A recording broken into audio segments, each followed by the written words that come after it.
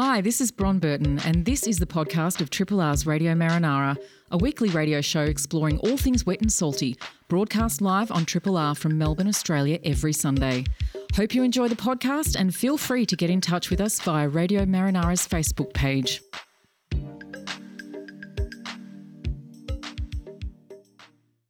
Coming up to 2 minutes past 9, you are tuned to 102.73 Triple R, maybe listening via rrr.org.au. It's time for Radio Marinara. We are the program about all things wet and salty. Good morning, my name's Bron Burton. And I'm Kade Mills. Hi, Kade. Oh, I'm exceptionally well today, Bron. Excellent. Yes, it's beautiful out there. It is. It's fresh. We've Yeah. had some nice weather and it sort of reminds spring's on its way and all the things that come with we're it. Very firmly entrenched in spring, I think. Being mid-October. I guess we are. But Maybe it summer's on its way. never quite feel like that, does it? Right. Yeah. The weather hasn't quite kicked in yet. Not yet, no. Well, it sort of is and it isn't. It's sort of coming and going a bit, isn't it? Well, it's pretty much what we're all used to. Yeah. When it comes to it. And unfortunately, we're not doing much coming and going. We're just doing a lot of staying in the one spot, but that's all going to change soon. Well, we're going to stay in the one spot till 10 o'clock. We will. Hey, thank you, Tim, very much for Vital Bits. Wonderful, as always, 3 hours of Sunday morning bliss and 3 hours yesterday as well. Thanks, Andrew, for Soulful Bits. Really loved the Sam Teskey profile this morning. If you missed it, if you're waking up or if you're just tuning in from Marinara, go back and have a listen. He's on just after 8 o'clock. Oh, and then the story's unravelling of how his relationship with the Teskey family. Yeah. It was quite impressive, and that just came off the cuff. It was just gives a deeper sort of meaning to it. It was great. Pretty cool. So thank you, Tim. You can catch Tim, of course, next Saturday morning at 6 a.m. for another 6 hours of Soulful Bits over next weekend. On today's program, we're shortly going to be joined by our very own cabin boy, Brett Ditchfield, who covers all things relating to sailing, and he's going to be talking about the 1983 America's Cup and how it changed the world. So that'll be a nice little glimpse back into yesteryear. Yeah, it threw up a few memories when you brought up that as a topic. Yeah. I actually got to touch the wind keel when I was a kid, yes. I said I was never going to wash my hand, just so you know, I have washed my hand since. It's fine. Please, I was pretty excited as a kid, yeah. It's like, what, 38 years? Yeah. I'm glad you've washed your hand sometime in the last 38 years. So, yeah, really looking forward to hearing all about that. That's all I know in terms of what he's going to be talking about, so that will be good. We are then going to catch up with Dave Donnelly from Killer Whales Australia and the Dolphin Research Institute. He's going to be talking a bit about the latest migration patterns of our whales coming down the coast. They've sort of gone up the coast and done their U-turn and heading back down with their babies down to Antarctica for the summer, and some coming from the west side as well, so that will be interesting. Dave's also going to be talking about, he's just sent me this message this morning, the Port Phillip Common Dolphin Catalogue this week. It's the first of its kind, so I'm not going to say any more about that. I'm going to Let Dave do that one. Do that one, yeah. We are then going to be speaking with Charles Reis. He is the spokesperson for the Flinders Community Association about Flinders, and talking to him a bit about the group, who they are, and some of their current interests, including the proposed works at Flinders Pier. We've been talking. This has really been the subject of 2021 for us, hasn't it? It has. We've had a few different people on talking about that, so it'd be good to get some more information around that. Yeah. Looking forward to hearing what Charles has to say, and also an event which is taking place today. It's an online event from 10:30 until 12 o'clock, looking at whether community energy might be possible in Flinders, so potentially for a zero carbon target. So, geez, they're busy down at Flinders, aren't they? Covering a lot of bases. Yeah. Awesome. And then to close the show, our very own Jeff Maynard with Soundwaves SEAquels. He'll be presenting The Movie Monster You Did Not See Coming. These are Jeff's words. And it's all to do with the tunnel under the Yarra. Get your marine scientists on. There will be questions. Wow. What's lurking Cannot beneath? wait. Cannot wait. Should we have a look at today's weather forecast? Let's have a look at today's weather. As I said, it is nice out there at the moment. It's only going to get to a top of 15, but get out there and get amongst it. Tomorrow's going to be 21. That's going to carry through to Wednesday. I think last week it was meant to rain all week, and when it rained, it really rained, and then it didn't. It was one of those spring weather, basically. Yeah. I think we've got more of that in store. Thursday 18, Friday 15, and then back down to on Friday. Saturday will be 15 as well. The tides at the moment, We've got high tide at the head at 3:30 at Port Phillip Heads, so that'll be for most of the coastal beaches as well. And then if you're inside the bay, the high tide's going to be at 6 o'clock tonight at Williamstown, so some of those areas. There's a little bit of swell around at the moment. I think the wind's a little bit onshore, but it's not too strong yet. I'm sure those who can are already making plans to get out there and get amongst it. And that's it for today. Get out there. Excellent. I have a little forecast for Antarctica. Oh, yes. Thank you, What's going on down there? Oh, they had a great get-together yesterday. I saw some photos on Cliff's social page, just getting out there and amongst it and no particular reason, just because? having a couple of beers in the sunshine in minus 8 degrees. Felt like summer to them, I think. You wouldn't need a stubby holder, would you? No, you wouldn't. I guess the challenge would be keeping it from not freezing. So air temperature today, minus 10.8, with the wind chill factor to minus 25.1 and 40 knot winds. Oof. Yeah. You'd struggle to have some beers in that weather, I reckon. And yellow travel conditions. Often when we see Cliff's weather report, it's green travel conditions, which I think means you can, it's obviously safe. It'll be a standard traffic light system. But wondering what yellow means.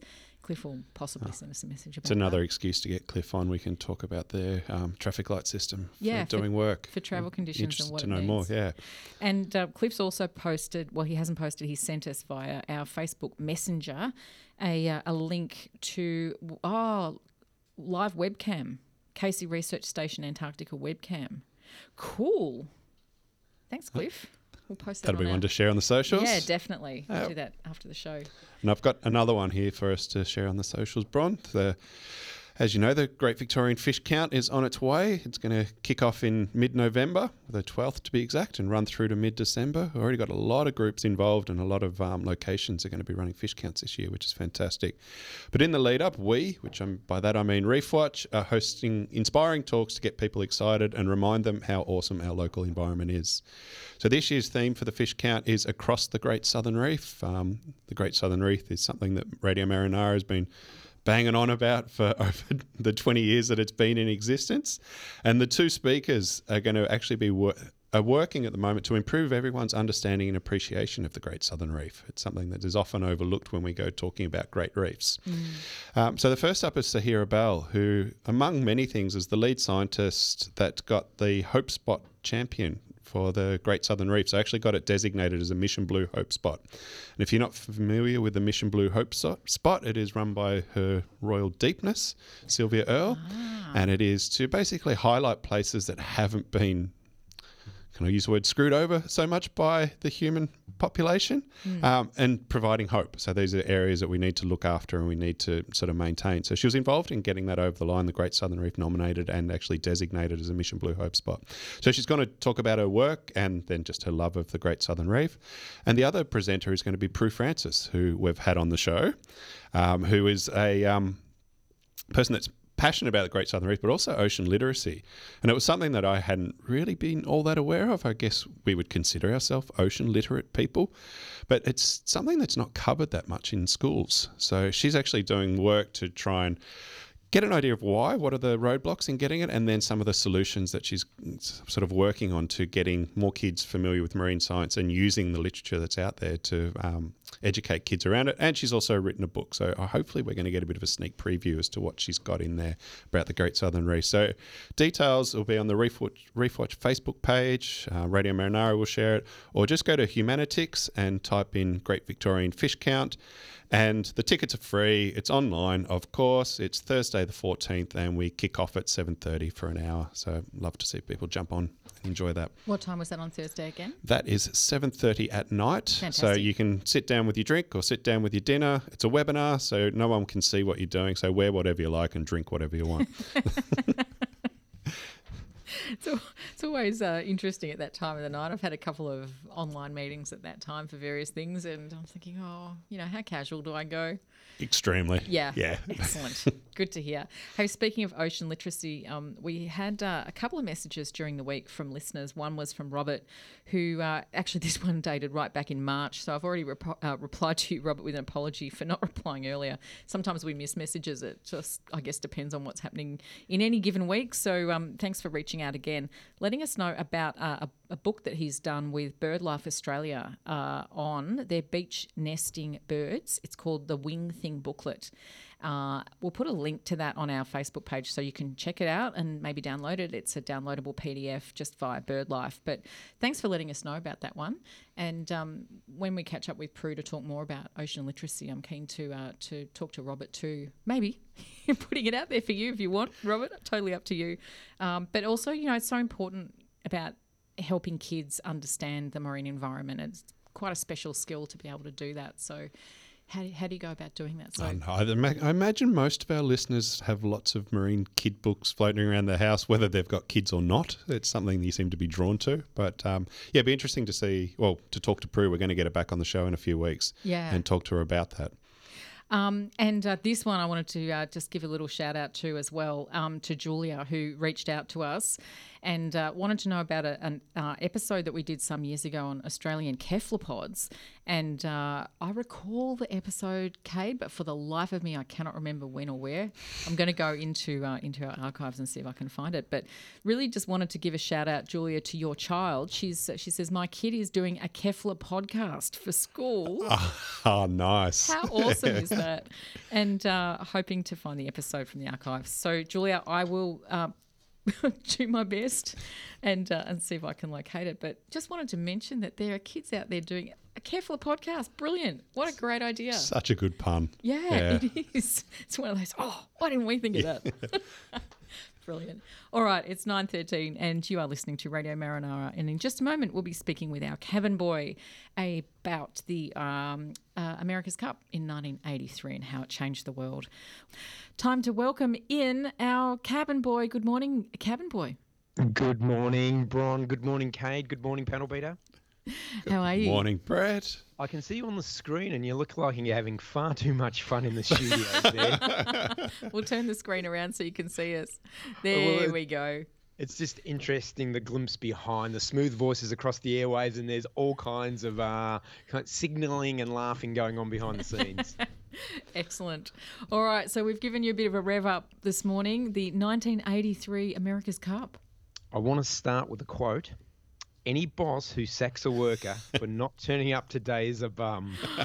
So said Bob Hawke. He might have been a few beers in, but he was very, very excited about us winning the America's Cup. What time of the morning was that he said it, and why was he a few beers in at that time?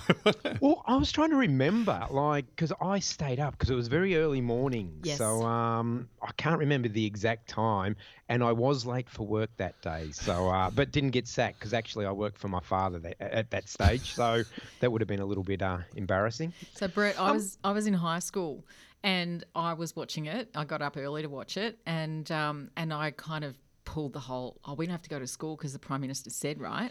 Because that applies to us too, right? It didn't work. Well, that rate's up there with 9/11. I didn't go to work that morning too. So those are the only two things that I haven't gone to. Well, there's a few other things, but few world kind of changing issues that I haven't gone on. 9/11 and us winning the America's Cup. Yeah, right. Bit of history on the America's Cup before we get into 1983. It started way back in 1985 when the British Royal Yacht Squadron issued a challenge to sail around the Isle of Wight. So it was called the 100 Guinea Cup and was often referred to as the Old Mug. So open invitation. Hey, Brett, you just said 1985. I assume you mean 1885? 1851. Oh, right. Okay. What's going on? I don't know what. Well, any boss who sacks a worker for getting that date wrong. 1851. So, yes, you weren't in high school then, Bron. No. Some days I feel like I might have been. Well, anyway, the USA, the New York Yacht Club, sent the schooner America across the Atlantic, and they trounced all comers. So they won the first. Well, it wasn't even called the America's Cup there. They took it home and they said, let's call it the America's Cup and then have a race every couple of years between two other boats.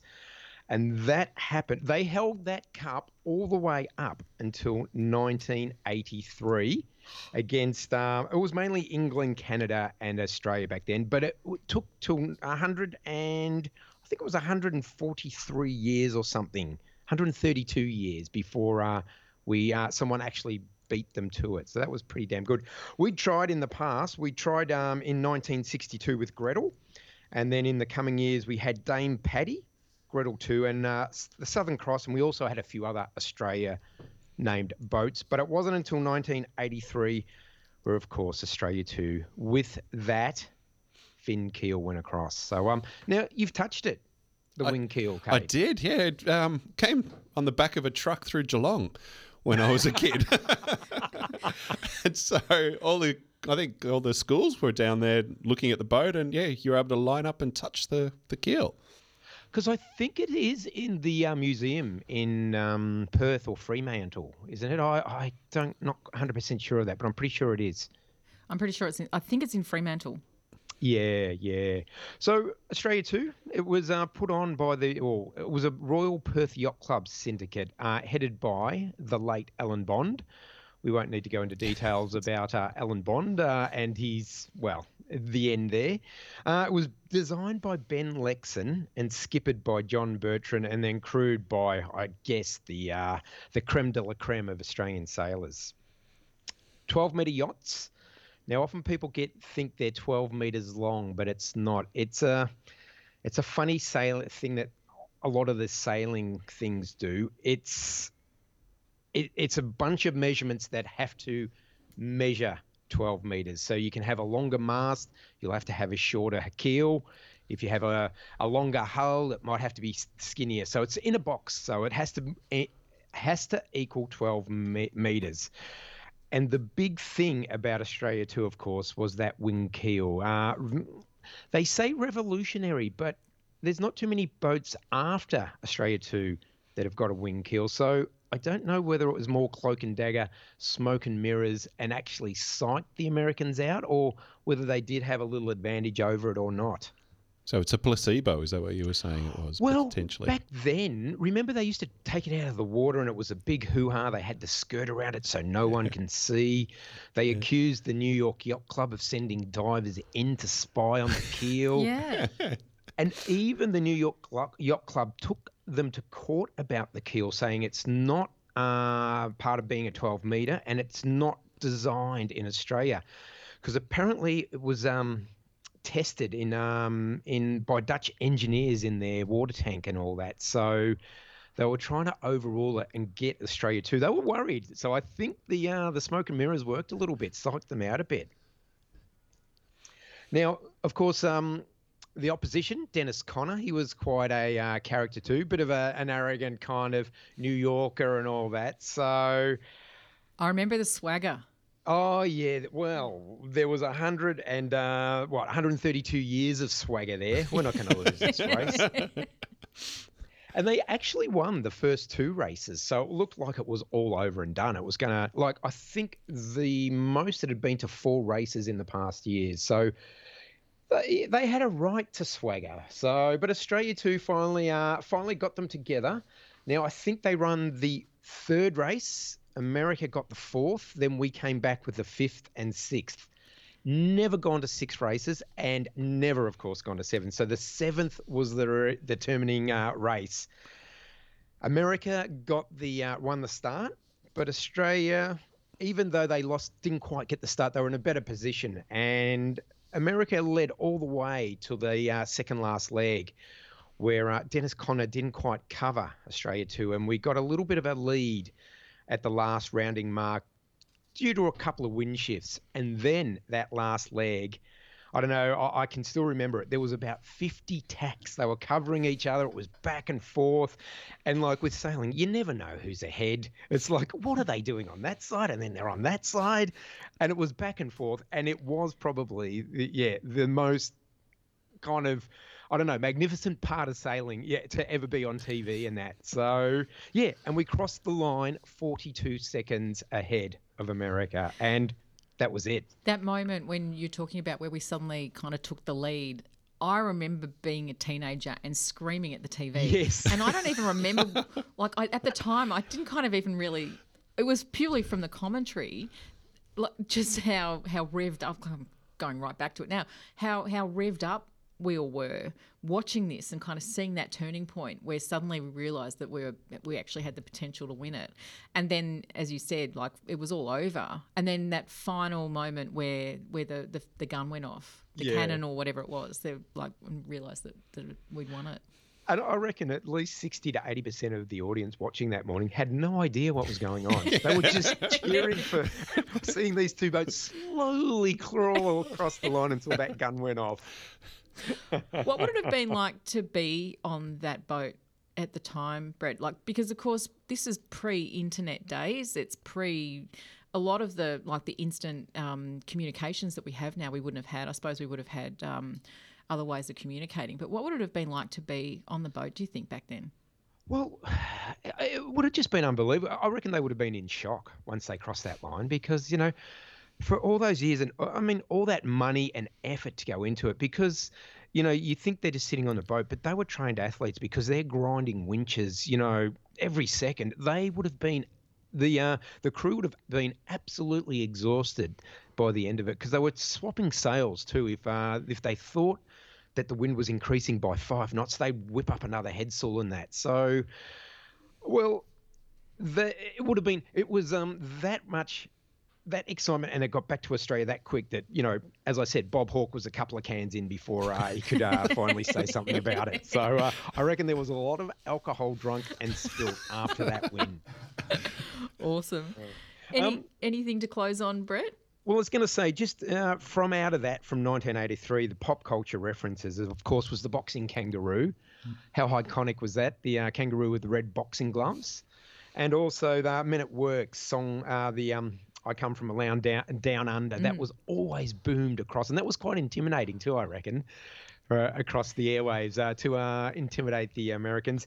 And, of course, Toyota launched the Lexan, which was named after Ben Lexan too. So in honour of Ben Lexan, who actually died aged 52 from a heart attack back in 1988, which was he was a big loss to the yachting world there. Hey, we got a message from Candace who says, I remember the America's Cup so well. My dad was up watching the TV and yelling at around 7 a.m. So, yes, that's right. And Hawke was over there in the US, so he would have been into the afternoons drinking when he said it. And he had the green jacket on, striped jacket on too, remember? Yeah. Thanks, Candace. It would have been heady days over there. Yeah. And I've just been having a look while you've been on. The Australia 2 is now among the collections of the Western Australian Maritime Museum at Fremantle. Yeah. Where were you last year when the America's Cup was on? Probably home. Exactly. I just want to point out New Zealand did win last year.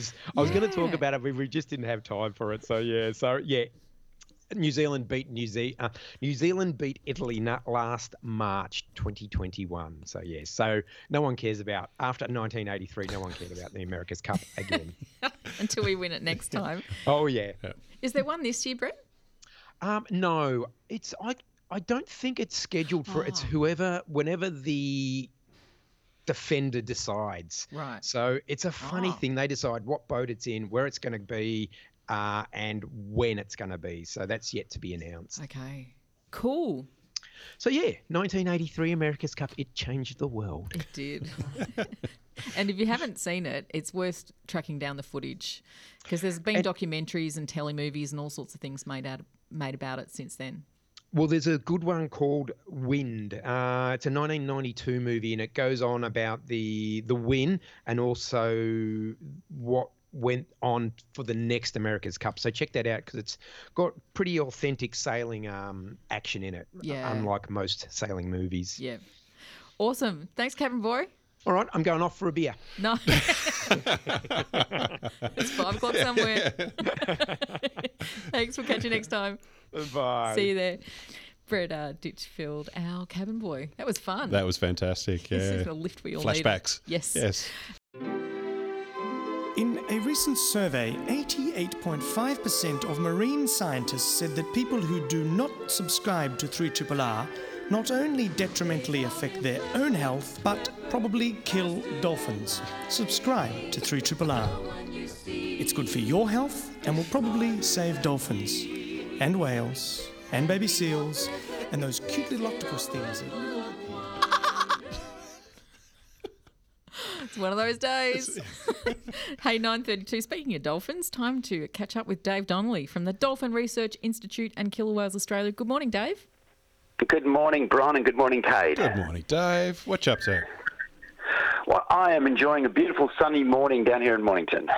Very nice. Why wouldn't you, if you could? Hey, what's been happening with whale migrations? We're guessing that they're making... we've seen some spectacular footage of whales. There was a megapod feeding frenzy off the New South Wales south coast a few weeks ago. What's been happening? Well, it's been quite busy, actually, despite the fact that we're not allowed to go and look at whales, at least unless we live on the coast. We are seeing through the eyes of our friends who are in the rural areas the arrival of the very, very first humpback whale calves of the season coming through, which is a little bit early but spectacular. I mean, it's just amazing to see the imagery and obviously the accounts that people are having from around places like Wilson's Promontory with Wildlife Coast Cruises, who have always been fantastic at keeping us informed. When we come out of lockdown, to a degree, I guess, in a few weeks' time, we still need to wait and find out what the details of that are going to be. Will there still be an opportunity for people to go out and see the whales? Yeah, look, it's the season really is just kicking in for our region, but unfortunately it's more isolated towards the east of the state. We are getting some sightings across as far as Warrnambool and through the central Bass Strait zone, but really the action's happening around that Wilson's Promontory and 90 Mile Beach area at the moment, and that'll extend through till about mid-November, and then they'll start to taper off with a few stragglers coming through late November and maybe even into December. And is it mostly southern rights or humpbacks or a bit of a mix? It's pretty much all humpbacks now. Southern rights left our coast about the mid last month. The last ones were seen over in the west of the state, and they picked up their calves and they've left. They spent about 60 to 65 days along our coast giving birth and raising their calves, preparing them for their journey south to the southern Antarctic areas.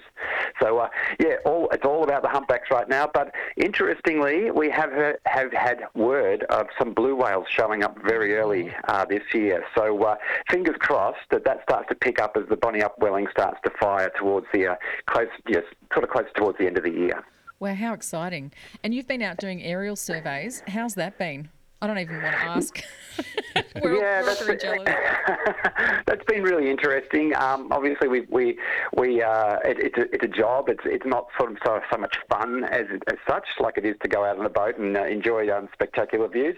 But we've got some good coverage of the Bass Strait areas and enjoying some great sights, which is fantastic. And that includes some of the whales and dolphins that are inhabiting our areas. And as you mentioned, on the southern coast of New South Wales, some large feeding aggregations. That seems to be happening all the way down the coast, including around Wilson's Prom, where the whales are being sighted by the tour boats. So, there is aggregations, but there's also heaps of animals feeding all the way down our coastline, even into Tasmania. So the productivity in the ocean right now, particularly just over those shelf breaks and coming onto the plateau, seems to be really active this year, which is fantastic. It's great news for the animals. It's also great news for us who like to enjoy seeing these spectacular sights. Yeah, some of that footage of the whales kind of almost turning on their sides and opening their mouths and just sort of having everything go in. It's mind-blowing how good the footage is. So, incredible. Hey, we'll have to move on in just a second. I'm keen to get you back to talk about what you're about to announce, actually. You've got an exciting announcement in more detail maybe next week. But tell us about this very exciting catalogue that's about to be put out. Yeah, it's been a long time coming. 16 years of monitoring common dolphins in Port Phillip in Victoria, and we're finally getting around to consolidating a comprehensive catalogue. There's always been a catalogue that existed, but not one that's available to the public, and that's the aim of the game, is to make things accessible to people, discoverable, and even more importantly, readable to the general person just sitting on the cliff, rather than having some weird code that no one understands. We're going to say that's dolphin number one, and it's got a name as well. We look forward to launching. I'd love to come back and have a chat to you, run you through it, and see what sort of interest we can generate. That'll be brilliant. Let's do that next week if we can, and if not, the week after, Dave. Fantastic, Bron. Look forward to it. Awesome. And anywhere people can go to sort of get more information on whales and dolphins? You can visit the Dolphin Research Institute website if you like. That's www.dolphinresearch.org, or of course as everyone does, Facebook, because all the experts live in Facebook world. Yeah, apparently so. Okay, awesome. Thanks, Dave. We'll put some links on our Facebook page as always, and catch you next week. Good on you guys. Look forward to it. Have a great day. Thanks. Hey, Dave. See ya. Bye for now. Bye, Dave Donnelly there, and amazing stuff. Seems just bigger than ever, Kade. Yeah, looking forward to hearing him back on the show. I want to know more about this catalogue. Yeah, me too. Brilliant. Now, the Victorian township of Flinders has been in the media a bit over the last few months, and if you listen to Radio Marinara regularly, you'll know we've caught up with Parks Victoria on a couple of occasions to discuss the works proposed to address some safety risks at Flinders Pier. Our chats with Parks Victoria began when we learned about the works because of some concerns raised by the Flinders Community Association, primarily because they were concerned about the risks of the proposed works to the resident weedy sea dragon population. To find out more about Flinders Community Association, their current concerns about the pier, and also a great event taking place today, we welcome to Triple R spokesperson Charles Reis. Good morning, Charles. Welcome to Radio Marinara. Good morning, Bron. Morning, Kade. Thanks very much for having me. Oh, great to have you with us. Now, we'd expect many people listening to you and to us know about Flinders and how much people love Flinders, but perhaps for those listening overseas or interstate, could you describe the township of Flinders for us? Yeah, sure thing, Bron. So Flinders is on the Mornington Peninsula, about an hour's drive from Melbourne. The best way to describe it is really a village where rural meets coastal. So it's surrounded by rolling hills, whichever direction you approach Flinders from. It still has a very strong and vibrant rural community that goes nearly all the way down to the edge of the sea onto Western Port Bay. And Flinders is the epicentre of that area. It's a township with about 600 households and a permanent population of about 800 or 900 people. It's still largely as it once was. It's a place where the time is forgotten in some respects, and the Flinders Community Association appreciates both the environmental form and the built form are very precious and unique. So our group was established, in fact, right back in the 1970s to try and preserve the character of Flinders and everything that defines it. You must have seen some pretty big changes since the 1970s. Flinders Pier was actually my very first dive, which was back in 1990, so it's quite some time ago. And even I had a period of probably 10 years or so where I hadn't gone to Flinders and went back and saw some massive changes in that time. It must be something that you've observed as well. It is. I think that the Flinders is evolving all the time, and you can't stop change, you can't stop progress, but you can influence. And I think that's one of the things that the Flinders Community Association has worked really hard and succeeded in doing in many ways. So there have been proposals, for example, to build a 24-hour service station and convenience store, which doesn't fit with the character of Flinders that we've successfully pushed back. There have been plans to build a convention centre in the middle of Flinders, which looks like it'll proceed, but it's going to proceed in a different form to that was originally proposed. The Flinders Community Association has also worked hard to improve safety in the village. So, for example, reducing speed limits, introducing pedestrian crossings and that sort of thing. It's pushing ahead now with the redevelopment of the Flinders Village Hall for the local community, public toilets in the car park, community garden, and so the list goes on. And then, of course, the Flinders Pier, which is the one project that I feel most passionate about. So we first became aware of your group, Charles, when we saw a report on the ABC News about your group's concerns and proposed works on the pier and what that might mean for the resident weedy sea dragons. Why was your group so concerned at the time? So I think for a number of reasons. Firstly, this proposal came out of the blue. So we have the Flinders Pier master plan prepared by Parks Victoria that talks extensively about the long-term preservation of the pier. So when we learnt that the pier was going to be the first 180 metres of the pier were going to be demolished, that came out of the blue. So we're caught completely by surprise. We called a public meeting at the Flinders Hall. We had about 300 people who attended. And amongst that group were a number of divers who said, what about the weedy sea dragon? How is that going to impact? And that was really the catalyst for us to try and actually understand the population of the weedy sea dragon. A lot of work has been done on the weedy sea dragon to actually understand its habitat. And of course, now we're learning more just in the last few months. So it's very dynamic and unfolding. But it would now appear that the population of the weedy sea dragon that habitates the area around the Mornington Peninsula is actually a unique species. So Parks Victoria talk about the frequency of the weedy sea dragon right across the eastern seaboard of Australia, down into Tasmania. What we're now finding is that the weedy sea dragon population that populates Flinders is quite unique. And furthermore, when we look at the work that's been done to try and understand the juvenile population of the weedy sea dragon, that they actually populate the shallower waters. So it's not as simple as saying, well, we're going to pull it out, it's not going to have any impact. Every action, there's a reaction of some form. But the question for us is why demolish it at all? And that's the question we can't get an answer to. The idea of the concrete pier was to separate vehicles from pedestrian traffic. So there are a lot of trawlers, fishing boats that come in and out of Flinders Pier. There's the pilot boat. And so there are refuelling vehicles on the pier all the time. There are ice trucks and delivery vans and all sorts of things. So up until now, we've separated the pedestrians from their vehicular traffic, and that's worked very well and kept everyone very safe. But Parks Victoria want to remove the timber pedestrian section, and they want the vehicles and the people to share this common concrete pathway, which we think is a significant safety risk. And then, of course, the third point is around its historic significance. So we've had a timber pier there since 1864. Yes, it has been rebuilt and realigned at different times, but it has enormous historic value to the community. If you go, and as you would remember when you've been down there yourself, Bron, that you've got those old cargo sheds. So if you took the cars away, it's like stepping back in time when you actually stand down there at the pier, and you can imagine exactly what this looked like, more than 150 years ago when they laid the telegraph cable down to Tasmania. So there's three issues here, I think. There's the issue, from what I'm hearing you say, around the sea dragons themselves. And we'll come back and talk about this one. We might have to set up another time. I'm just looking at the clock as well.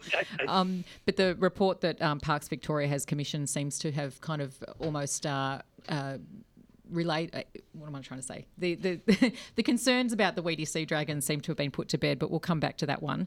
The safety risk, which is really, from what I understand, why these proposals have gone ahead in the first place. And then there's the heritage factor. I'm wondering if we can move straight to the heritage values, and because this is why you reached out to us on our Facebook page a couple of weeks ago. Where is your group at in terms of your value of Flinders Pier in terms of its heritage values, and what will your group be doing, I guess, over the next couple of months while Heritage Victoria undertakes its assessment? So there's really little anybody can do. As far as what we're going to do is we're going to continue to raise awareness. In terms of the value of the pier to the community on the Mornington Peninsula, I think that cuts across a number of different social and cultural issues as well. So we know that the Flinders Pier is a very popular fishing place for people who come down from the northern suburbs, from the eastern suburbs, the southeast.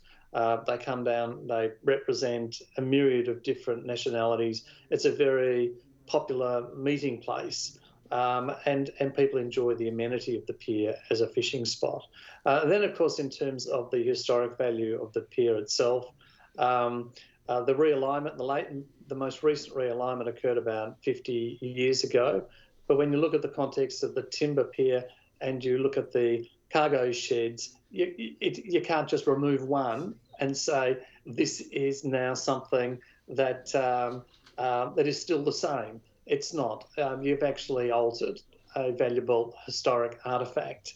And then, of course, you've got that whole issue of safety that we've covered. Charles, we'll have to move on just because we have our third segment ready to go. But there's a whole lot of stuff that we still need to unpack here. And I'm thinking perhaps in a month or so's time, as this develops a little bit further, maybe as the Heritage Victoria assessments are underway, we'd love to have you back on the program if that's okay. Yeah, sure thing, Bron. I'd love that. And just a quick plug for the event that's happening today. The Flinders Zero Carbon event is Community Energy Possible in Flinders. Would you like to give that one a super quick plug? Oh, yeah, absolutely. So we would like to be carbon neutral by 2030. And so the community is coming together today online to see how we can achieve that outcome. Great. So there's a Zoom link which you'll need to get. It's underway in about 40 minutes time. So you can register via Try Booking. It's pretty easy to find. You can actually just go to your association webpage actually, because the link's pretty obvious from there.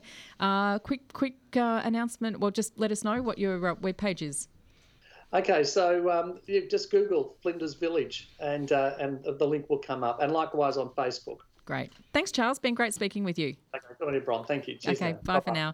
Charles Reis there from the Flinders Community Association. It's 9 minutes to 10, nearly 8 minutes to 10. You're listening to Radio Marinara on 3RRR. Quick sting, I reckon. Thanks, Ken. And we'll just get Jeff on the program. Hi, this is Tony Barber. Do you like fish? Or maybe marine invertebrates? Listen to Radio Marinara for all things wet and salty. Sundays at 9 a.m. on 102.7 3RRR.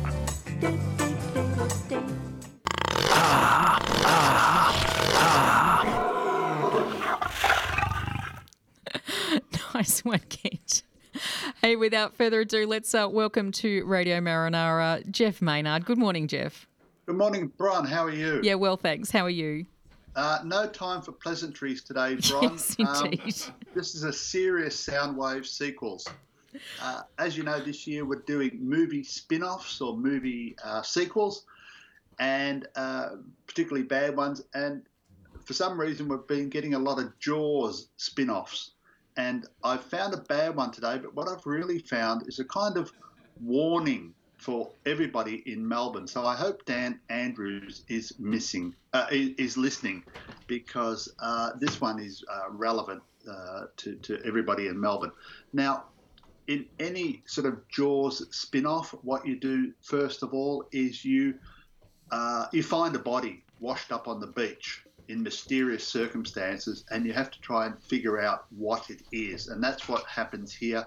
We find the body on the beach mysteriously, and we have the scary Jaws music. Now, here's a little heads up for any budding movie directors out there. If you're looking for a rip-off Jaws music, harpsichord does not work.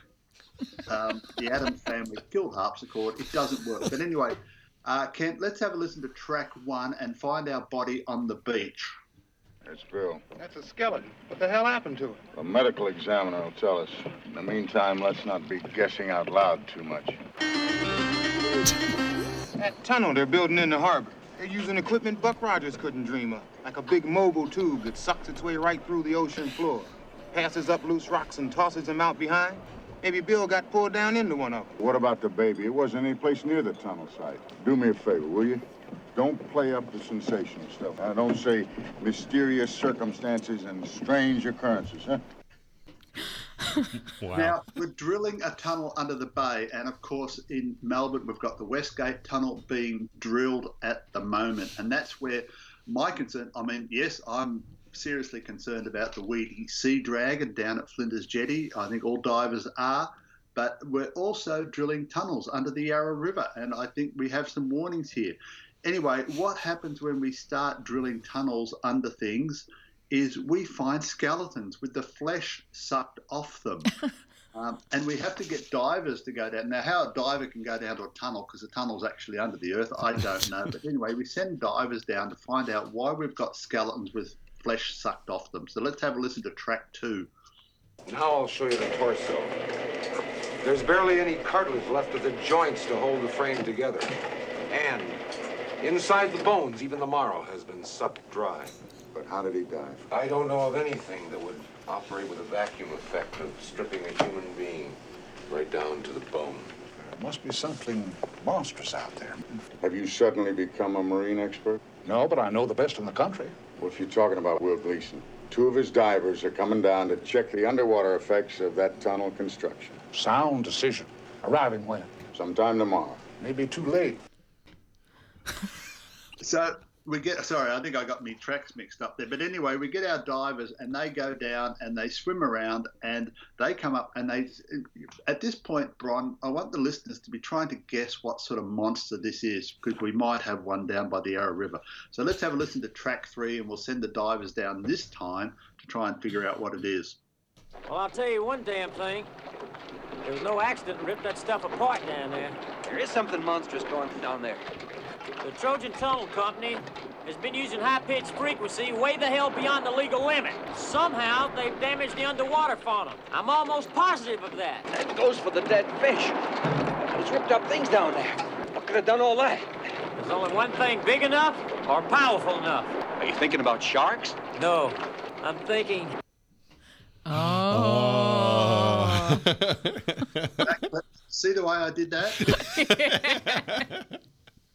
So we've got something down there, and can you guess what it is? Well, you probably won't, but it's to do with, and I don't know how this works, it's a little above my pay grade, but something to do with when they're making the tunnel, they're using sound frequency, and it's and whatever the legal limits of sound frequency are, I've got no idea either.